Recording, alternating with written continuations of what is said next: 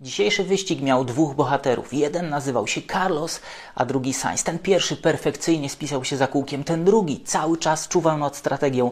Niezwykle inteligentna jazda, o której szerzej porozmawiamy sobie za chwilę, dlatego polecam, nie oddalać się od odbiorników, zostańcie ze mną.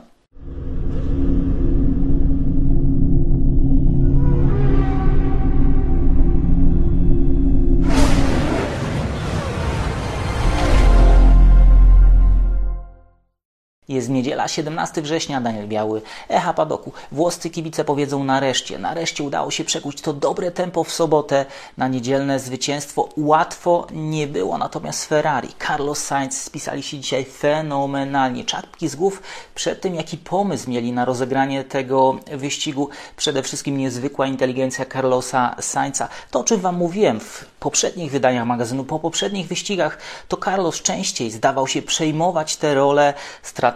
Był kierowcą, ale jednocześnie miał gdzieś z tyłu głowy ten pełny obraz sytuacji. To on wielokrotnie nie zgadzał się z decyzjami swoich kolegów z pitwallu. Mówił, ja chcę pojechać inaczej i te jego pomysły bardzo często okazywały się trafione w przeciwieństwie do tego, co robił jego partner zespołowy. Tym razem było podobnie. Tym razem Carlos Sainz pojechał niezwykle zespołowo ze swoim byłym partnerem, z Lando Norrisem. To jest moim zdaniem to, czego zabrakło na Mondze. Na Mondzy obaj kierowcy Ferrari, czego nie zdążyłem Wam powiedzieć, bo po Mondzy nie było podsumowania, za co Was przepraszam. Tam obaj kierowcy Ferrari próbowali wzajemnie wydrzeć sobie to zwycięstwo, wiedząc, że mają samochód, który stać na to zwycięstwo. Tym razem było zupełnie inaczej. Carlos Sainz podciągał ze sobą Lando Norrisa, wiedząc, że on będzie dla niego pewnego rodzaju zabezpieczeniem. On nawet powiedział to wprost do swojego inżyniera. To było celowe, że Norris znalazł się w mojej strefie DRS. Również ta pierwsza część wyścigu, kiedy Carlos Sainz jechał niezwykle wolno, najwolniej jak to tylko możliwe. Ci z tyłu wiedzieli, o co w tym wszystkim chodzi. Sztuka wygrać jadąc ten wyścig jak najwolniej i ta sztuka dzisiaj udała się Carlosowi. Naprawdę czapka z głowy za to, jak utrzymał nerwy na wodzy, jak to wszystko rozgrywał, jak panował nad tempem swojego samochodu, nad tym dystansem dla kierowców, którzy byli z tyłu. To zwycięstwo, choć wydawało się zagrożone, chyba ani przez moment tak naprawdę nie było zagrożone. Fantastyczna, fenomenalna jazda Carlosa Sainza. No i dobra też decyzja zespołu Ferrari. Oni zbudowali tą przerwę pomiędzy Carlosem Sainzem a Charlesem Leclerciem. Ta przerwa pozwoliła na podwójne wykonanie pit-stopu. Potem Charles Leclerc stracił na tej zmianie. Potem było słabe tempo w drugiej części wyścigu Charlesa Leclerca, nieco mocniej naruszone opony. To wszystko pokazuje, że Ferrari tym razem postawiło od początku do końca na właściwego konia. Tak się wygrywa właśnie wyścigi. Nie zawsze da się pojechać na dwóch kierowców jednocześnie. To jest brutalne, szczególnie dla fanów Charlesa Leclerca, no ale tym razem Sainz był zdecydowanie lepszym kierowcą od początku tego weekendu wyścigowego. To, co mówiłem Wam wczoraj, on jest na fali i on może być tylko moim zdaniem lepszy, może jechać tylko szybciej, jak Ferrari wokół niego zacznie budować to, co próbowało budować wokół Charlesa Leclerca, to możemy wszyscy być zaskoczeni. Leclerc na pewno jest innego zdania po tym, co się dzisiaj wydarzyło, no bo ten samochód było stać na zwycięstwo. Leclerc może mówić, że to zespół odebrał mu tę szansę, ale ta druga część wyścigu pokazała, że rzeczywiście to Sainz lepiej panował nad samochodem. Oczywiście on miał przed sobą czyste powietrze, on nie musiał zużywać tak mocno swoich opon, jadąc za innym kierowcą, nie ślizgał się tak mocno. No i jeszcze jedna rzecz, czy Ferrari poradziło sobie z problemami związanymi ze zużyciem opon? Wydaje mi się, że nie. To właśnie ta strategia wolnej jazdy przykryła ten problem. Dzięki temu właśnie, zbijając całą stawkę ze sobą, nie pozwalając na rozjechanie się wszystkich tych kierowców, nie pozwalając również na jakieś strategiczne szachy, Ferrari wyrwało dla siebie to zwycięstwo. Fantastycznie się to oglądało. Pełne emocji właśnie dlatego, że Red Bulla nie było w czołówce, właśnie dlatego, że nie było tej magicznej przewagi i potwierdza się to, co mówi się od początku tego sezonu. Gdyby nie ta duża przewaga Red Bulla, ten środek stawki zgotowałby nam naprawdę dobry sezon. Jest jak jest.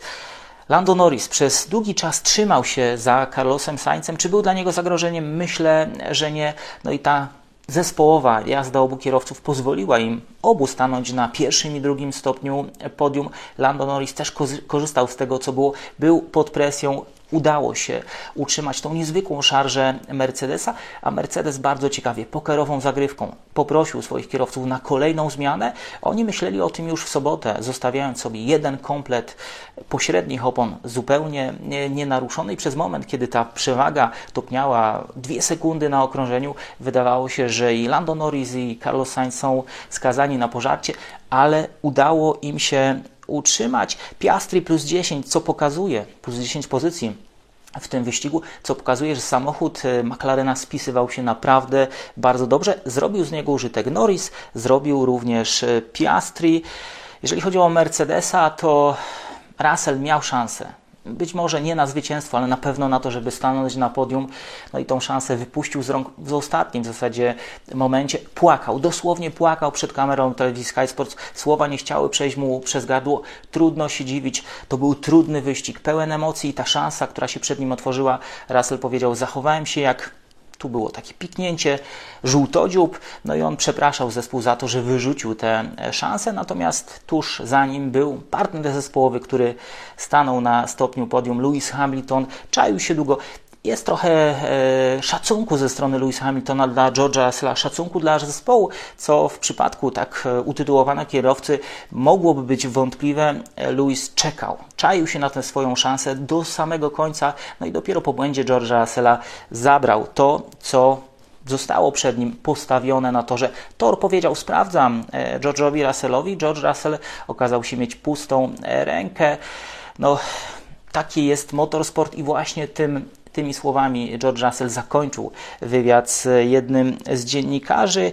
Jeżeli chodzi o Red Bulla, no to ten start na twardych oponach miał być dla nich szansą na to, żeby coś w tym wyścigu zmienić, żeby powalczyć. No niestety nie ułożyło się po ich myśli. Ten zbyt szybki wyjazd samochodu bezpieczeństwa spowodował, że oni nie mogli zbyt dużo zyskać. Z drugiej strony, biorąc pod uwagę ilość neutralizacji w tym wyścigu, kierowcy Red Bulla nie zrobili jakiegoś fenomenalnego postępu, jakiegoś fenomenalnego awansu, choć w drugiej części tego wyścigu tempo Maxa Verstappena nawiązywało do tego, co pokazywał w poprzednich wyścigach. Seria zwycięstw niestety dla Red Bulla przerwana, a na torze byli wszyscy najważniejsi z tego koncernu. Niestety kamery raczej ich nie uchwyciły, no bo nie było się za bardzo przy czym ogrzać, nie było tego kolejnego z rzędu zwycięstwa. No i pojawiają się pytania, jednorazowa wpadka, czy coś w tym wszystkim jest? Nawet doświadczeni dziennikarze zostawiają sobie taki margines. Jest taka historia, którą Red Bull napisał odnośnie tego całego problemu z ustawieniami samochodu, czy z tym tempem samochodu, właśnie dotyczy ustawień. Red Bull miał nie trafić z symulacjami ustawień wysokości zawieszenia tego samochodu i to jest takie odniesienie, czy powrót do tego, o czym rozmawialiśmy sobie, co analizowaliśmy sobie na Spa. Na Spa przed tym podjazdem Max Verstappen i Sergio Perez odpuszczali po to, żeby samochód nie dobijał, po to, żeby nie zużywać tej deski w cudzysłowie umieszczonej pod podłogą, żeby na końcu wyścigu nie okazało się, że samochód jest nieregulaminowy. Tutaj ten tor w Singapurze również jest bardzo nierówny. Red Bull, obawiając się właśnie tych nierówności zużycia deski, przygotował jakiś zupełnie inny zestaw ustawień wysokości zawieszenia. Ten samochód został dość wysoko zawieszony, ale bardzo miękko.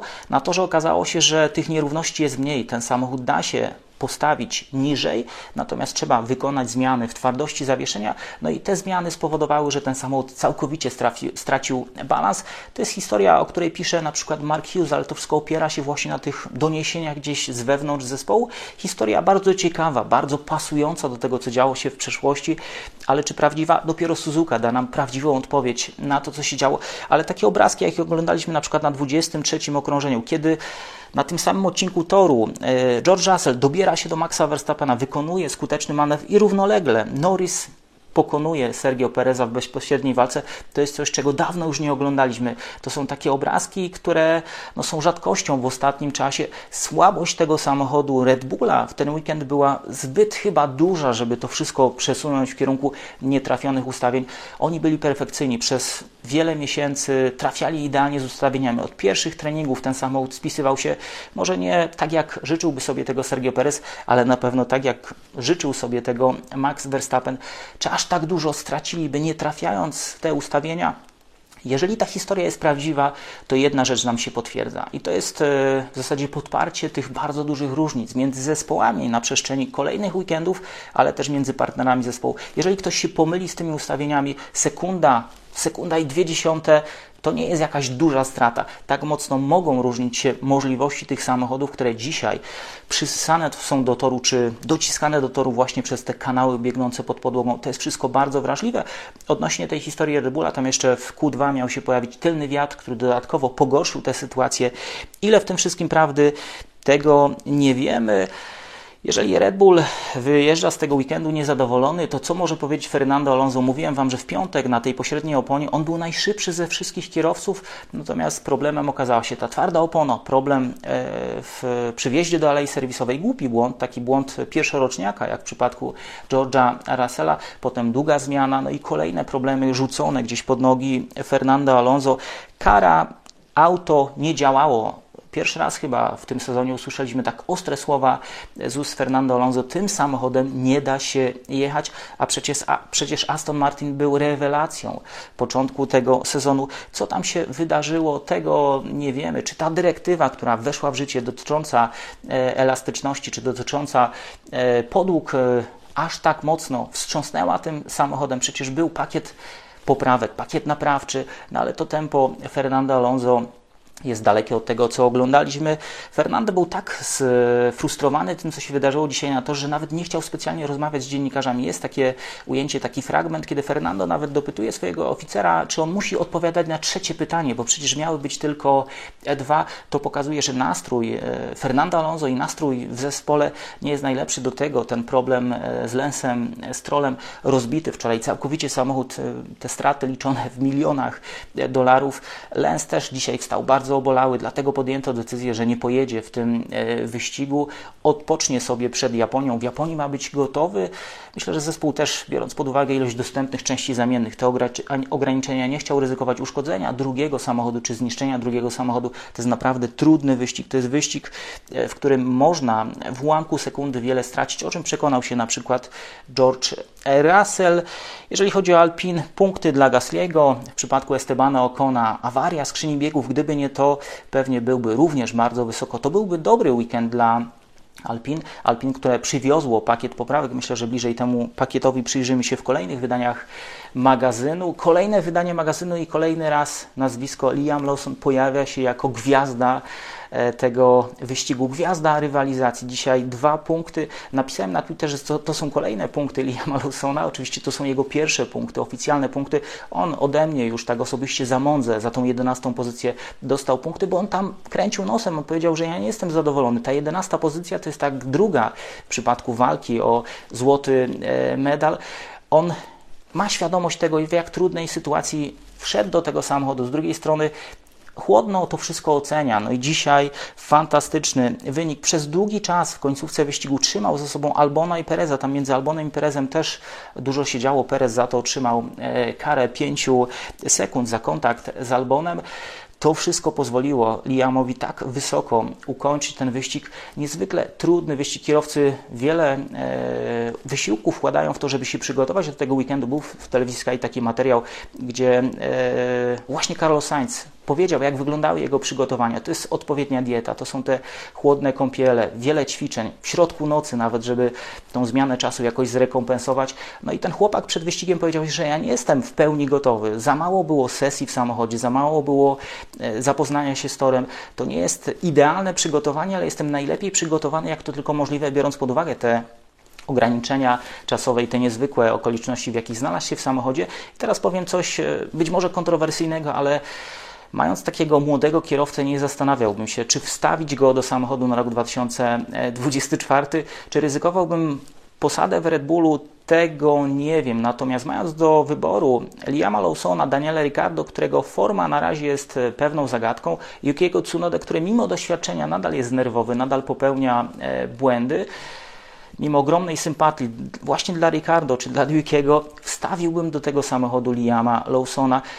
Dlaczego? Dlatego, że ten pierwszy błąd Liama Lawsona pewnie wkrótce przyjdzie. On się pomyli w końcu, ale Chciałbym, żeby w sytuacji, kiedy dojdzie do tego pierwszego błędu, do tej pierwszej pomyłki, był już pewny tego, że będzie w tym samochodzie, żeby się po prostu budował bez stresu, bo ten chłopak naprawdę ma przed sobą fantastyczną karierę za kółkiem. Jestem po raz pierwszy od wielu lat zachwycony młodym kierowcą i naprawdę biorę pełną odpowiedzialność za to, co teraz mówię.